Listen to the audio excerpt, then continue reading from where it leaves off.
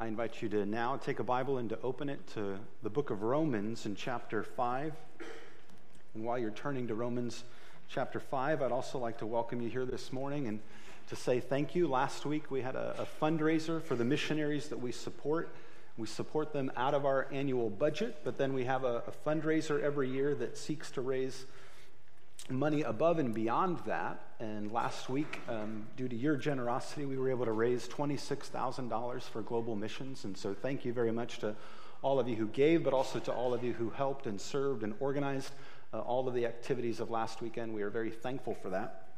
Now, with the start of this week, we also have many small groups that are beginning back, small groups and Bible studies starting up this week. And if you'd like to plug into a group that also meets during the week, please just see me afterwards or give us an email address, and we'll be able to send you information about different opportunities that now in the fall will take place in the evening, in the morning, multi-generational groups, Bible studies that meet here at church or in homes, one even in a restaurant. We'll gladly share more information with you if that's something that you're considering for this fall. But hopefully you've had a chance already to now get to Romans chapter 5. It's on page 942 if you're using one of the Bibles that's provided for you. We'll read chapter 5 in its entirety. But just to reorient ourselves in this letter, Paul is writing this, though he desires in person to go to Rome and to meet with the believers there. But he's taken up a collection for those who are suffering in Jerusalem. And he was able to raise a good amount of money for those who are in need in Jerusalem. And so he's at the point in his journey where instead of being able to continue on to Rome, he needs to go distribute that aid to the people who are in need. So we could almost imagine if Paul was today, he's saying, hey, I wanted to be here at Lakeside this morning, but I am on my way to Florida or on my way to Houston. I've collected funds for those who are in need. And so this is a letter that's coming to Rome because Paul can't physically be there. It's a congregation up until this point we're not aware that Paul has been to. So he has heard about this church, and he is writing to them, not knowing too many of them directly. So what we get is one of the most systematic explanations of the good news of the gospel that is for everyone. That Rome, in this day, is the capital city of the empire that Paul is addressing. And because he knows he's not going to be there to kind of answer questions directly, he sort of anticipates the questions as they come up, and he raises them himself, and then he begins to answer them. So it reminded me, it was just a few weeks ago, where my oldest Levi looked at me and said, Dad, I want to tell you a question. I go, oh, you tell me a question and I'll ask you a statement. Yeah, tell me your question. What is it?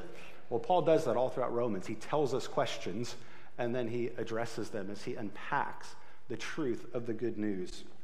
And within this letter, chapter 5 is one of the mountaintops of the good news, where we just see a panoramic view of the goodness of the gospel.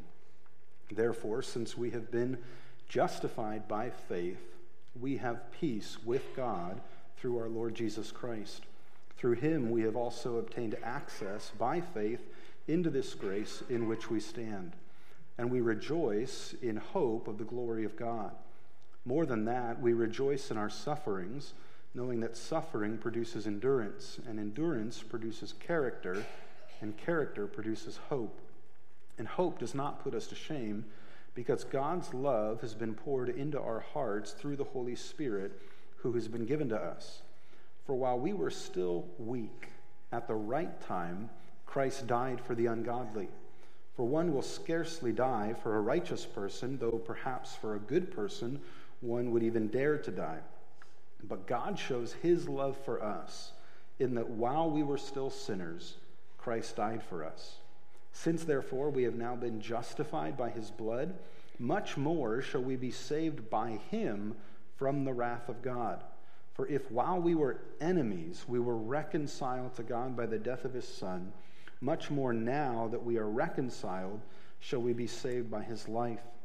More than that, we also rejoice in God through our Lord Jesus Christ, through whom we've now received reconciliation. Therefore, just as sin came into the world through one man, and death through sin, and so death spread to all men because all sinned. For sin indeed was in the world before the law was given, but sin is not counted where there is no law.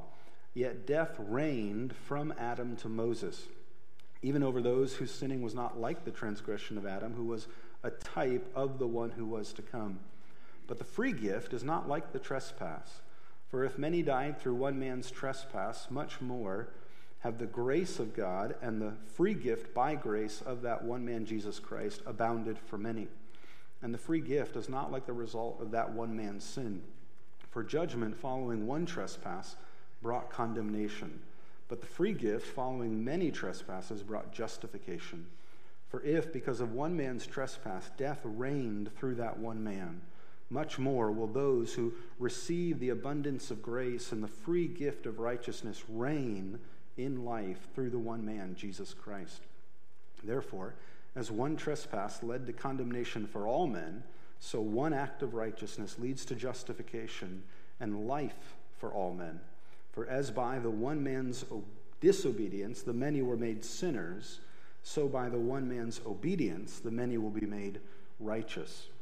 Now the law came to increase the trespass, but where sin increased, grace abounded all the more, so that as sin reigned in death, grace also might reign through righteousness, leading to eternal life through Jesus Christ our Lord. And that'll conclude our reading. And we've taken that phrase just right there at the end as the basis of our title today, Jesus Christ our Lord. Everything that Paul describes as good things that we receive comes when we understand each of these ways in which he refers to Jesus. Only one of them is his given name, Jesus. And so adding to it Christ and Lord is saying something about him. It's not his middle name or his last name. It is a statement of faith about who Jesus is and what it is that Jesus has accomplished and what relevance Jesus continues to have in our lives. And so when we understand what he means, when some of us maybe have just grown up hearing Jesus Christ or our Lord Jesus Christ, and so we only think of it in one dimension. Oh, okay, that's who he's talking about. And we don't understand all that's contained within the statement itself about how amazing and wonderful Jesus is. And so part of my hope this morning is that for those of us who are familiar, we would become unfamiliarized and amazed again at who Jesus is. And if you're someone who has never heard of him or doesn't know much about him, that this would be for you a chance to discover that there is so much more than meets the eye of this person named Jesus who lived 2,000 years ago. Well, first of all, as he describes him and he tells us he is Jesus, at the end of the chapter, we're going to kind of work our way backwards through chapter 5. He refers back to the first man who ever lived, Adam. And as he describes Jesus, one of the ways that he pictures him for us is to refer to him as the second Adam. There was someone who came who was created by God, who was then given a test, was told by God to do something and not do something, who failed that test, who did what God told him not to do, and because of that, there was a resulting punishment, not only for him, but for everyone.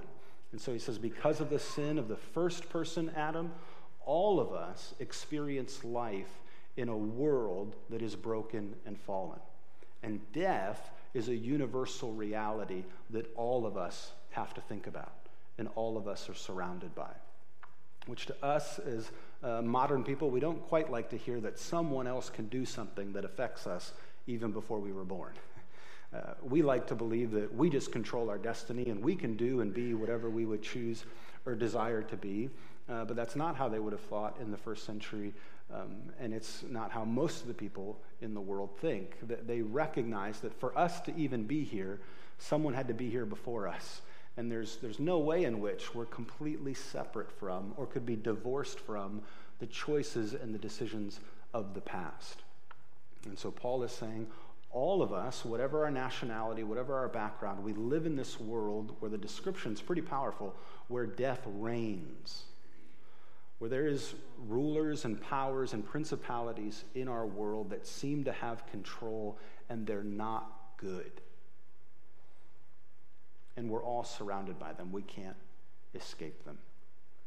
And so we experience tragedies and hardship, death and disease And all of us experience that, whatever situation we've been born into. This is something that is common to us as human beings. You might have had great parents, you might not have known who your parents were, but all of us live in this world that is broken, in which death reigns. And so that's Paul's description. What's sad is that we then sometimes take individual manifestations of that brokenness, and then we often use it for our own agenda at times. And so even in this past week, in the news of tragedies that are happening throughout our country, just in the form of natural causes, of hurricanes, you can find someone from almost every stripe of the political spectrum and even religious spectrum who can use it to then say what they want to say in terms of it confirming their idea. And so they'll crack jokes of, well, isn't it ironic that this is happening to a bunch of climate change deniers? Or isn't this ironic that this is happening to a place where they believe in God? And where is he now? I mean, people can, from all stripes, use what is otherwise something common to all of us and basically confirm what they already believe and think and say, well, see, doesn't this just prove me right? And the reality is no. Not only do we all experience death, we are all completely puzzled and dumbfounded by it. You know someone in your life who is gone, and you know that they were a more gracious and generous person than you were. And it doesn't make any sense in your mind that they're not still here to be gracious and generous and loving. You know someone in your life who's caused a profound level of harm and has just completely given in to bitterness and externalizes that on other people, and they're still here.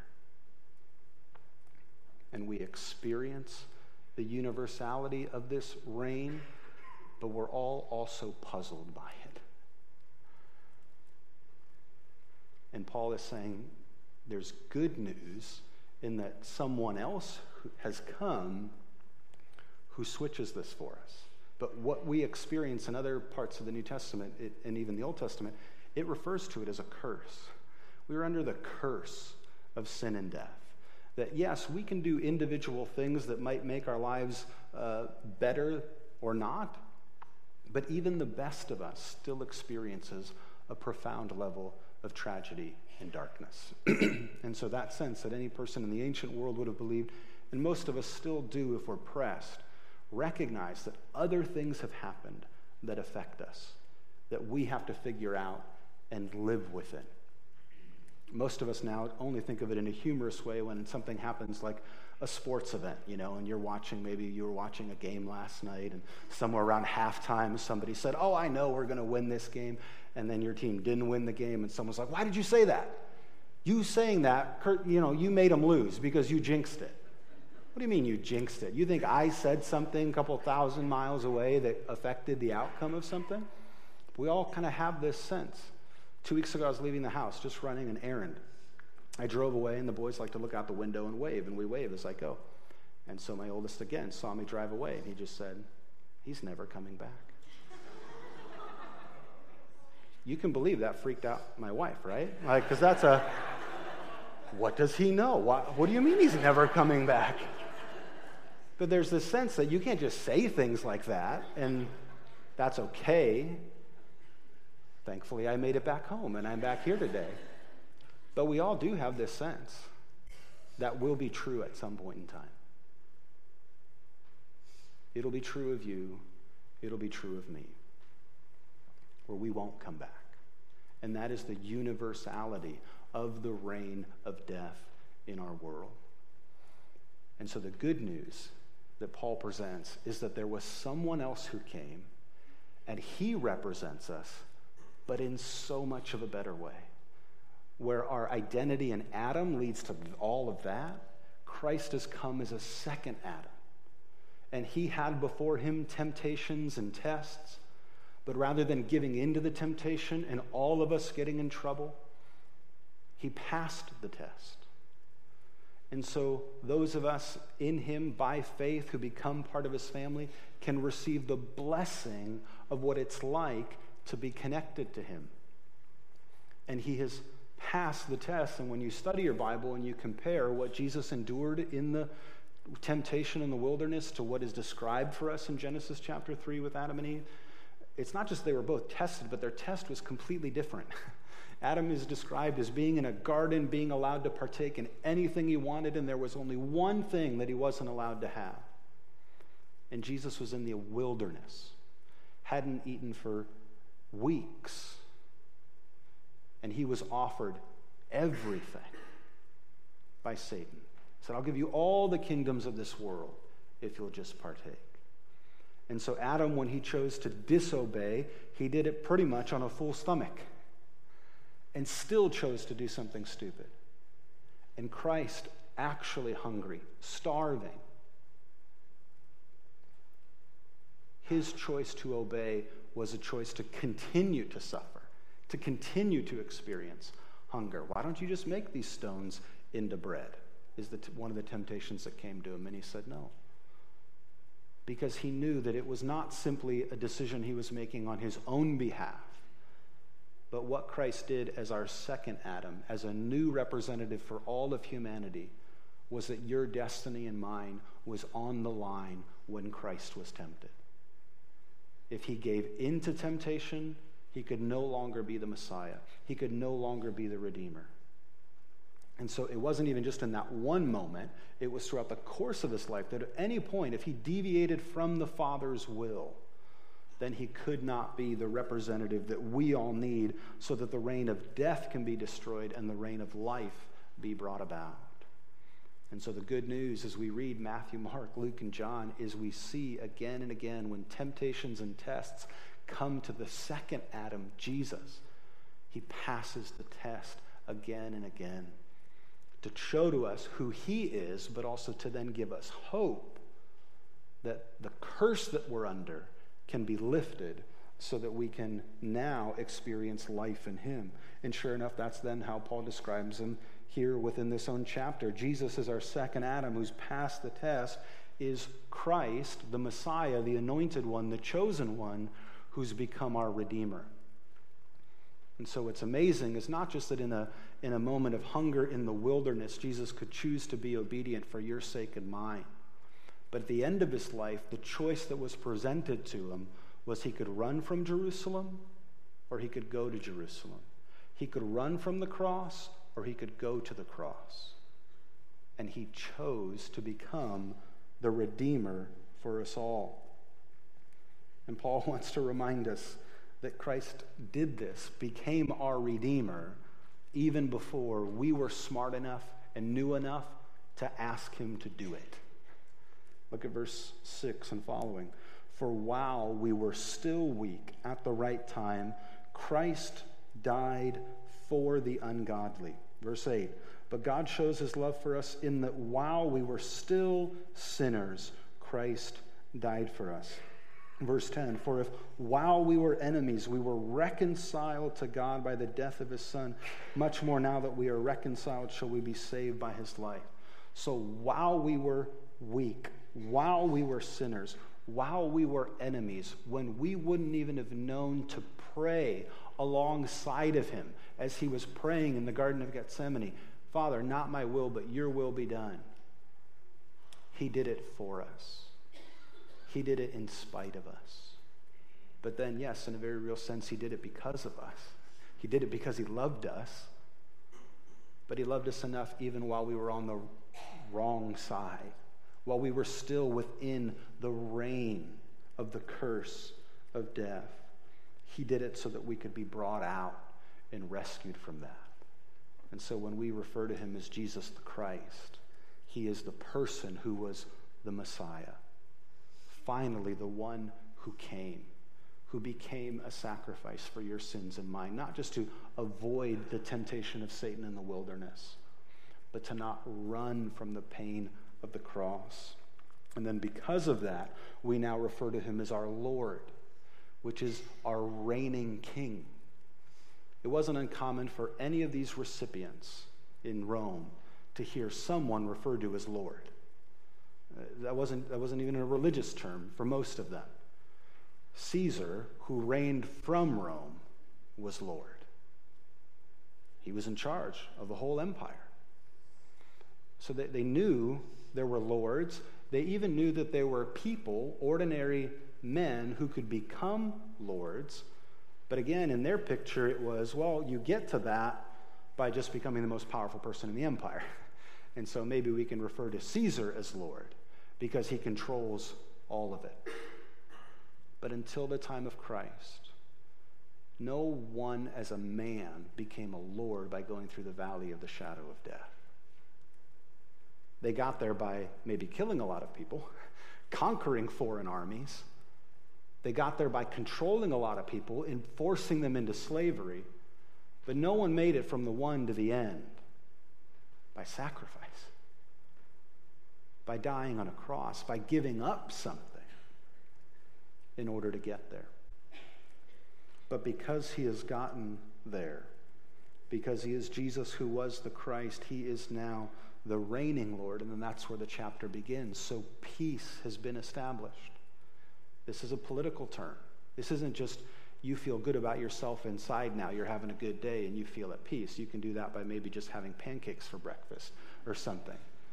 This is, no. This ruling power has been defeated, and you now experience life with a new ruling power, and you live in a time of peace. And peace is not just where no one's fighting anymore. Peace is where everyone in the kingdom gets to live life to the full within it. That's what Jesus said. He said, it's the enemy who comes to seek, kill, and destroy, but I have come that they may have life and have it more abundantly. So this peace that he's brought in as the new king with a new kingdom is one in which not just we agree to disagree and we don't fight with each other, but that every single member of the kingdom gets to experience life to the full.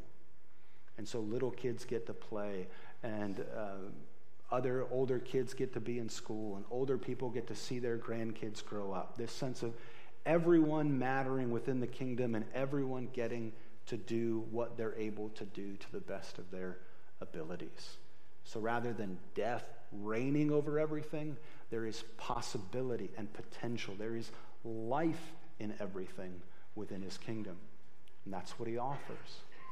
And what's so amazing is as Paul is describing this new king who brings about this kingdom, Matthew, Mark, Luke, and John have not been composed and finalized yet. Paul wasn't one of the people sitting around hearing most of Jesus' actual teaching. He wasn't there when Jesus was baptized by John. He wasn't there when he preached the Sermon on the Mount. He wasn't there in the synagogue when Christ opened to Isaiah and said, this is now the year of Jubilee. And so for those, some who will attack Christianity and say, well, you know, the truths about Christianity or the doctrinal statements, those all developed over hundreds of years and eventually churches got together and had councils. No. This is within a very, very short period of time before any of them are formalized. And this is as thick of a theological statement as you get. Jesus Christ, our Lord. The man from Nazareth. The Messiah promised in the Old Testament. The Lord of all. How do you put that all together? I don't know. It's not as much for you and I to put together as much as for you and I to stand in awe and wonder and worship him. But a new flag has been planted on earth where there was the reign of death, to now through his resurrection to say, no, that's not the end of the story anymore. There is life after death. There is hope beyond the grave. And the good news is better than the bad news is bad. That's what the king and the kingdom has brought about through Christ. So there again, that's how we often experience it. For us to not make the mistake that everything is instantly better because the new king is reigning. But this sense that a new king has arrived and placed his own identity in his own flag in the heart of the empire. So as this letter would have been written out loud to a gathering of, we don't imagine more than 20 to 40 people probably in a house church in Rome, eventually maybe larger, but for them to hear that we have someone who we now call Jesus Christ our Lord, Caesar is not our Lord. It was a religious and political statement. being made in the heart of an empire that thought it ruled the world. Saying this Jesus, where we refer to him elsewhere, is the Lord of Lords. He is the King of Kings. And his reign has begun. That happened last night. I don't know if you stayed up long enough to see it, but after Oklahoma beat Ohio State, someone went running around with a flag and then planted it in the middle of the O. Except that it's an artificial turf, so it didn't plant very well. So that was a mistake. But you get the gesture. What kind of guts does it take to grab your flag in the middle of enemy territory and say, we're claiming this as ours? I mean, that's going to live in folklore now for every other time we play. That's going to be motivation to play harder. And in this new flag being planted in Rome throughout the world, there's no sense that everything gets better right away. But it's an announcement that we're here to stay and we're here to fight. And Paul even knows it as he describes this peace that's come about. It's not a peace that means we won't suffer, we won't go through anything. He says, we rejoice in our sufferings, knowing that suffering produces endurance, and endurance character, and character produces hope, and hope does not put us to shame, because God's love has been poured into our hearts through the Holy Spirit who's been given to us. So there's nothing in this. It's sort of the health and wealth gospel of Jesus instantly in this reign makes everything better. But it is faith that as the Christ who is the Messiah and now the reigning Lord, he is in charge of this world. And there is no suffering that you might experience or I might experience that he doesn't then ultimately have the final say in. And he has now set it up that everything we can imagine going through will only in the end be overcome by him. And we can move out still living in this world where not everyone recognizes our flag and not everyone acknowledges our King. And we have what we need to go out and do it and to say, but I know I follow someone who is already determined and proven beyond a shadow of the doubt by his own death and resurrection that we will win. And so I won't give up. I won't give in to despair. I will live from a posture of hope. Live a posture of hope in a world where death reigns? Yes. That's what he's called us to. That's what he's proven to us by demonstrating himself to be the Christ, our Lord. Let's pray. Heavenly Father, we thank you for the peace that your kingdom has brought to us.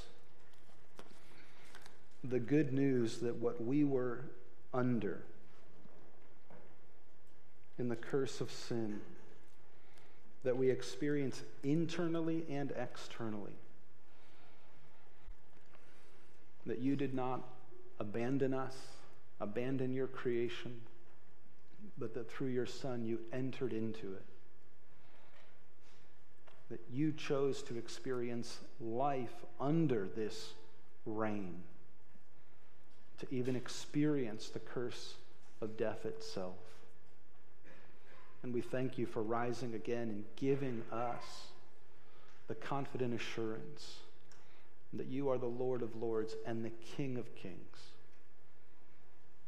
And that in spite of everything around us, we can live from a posture of hope.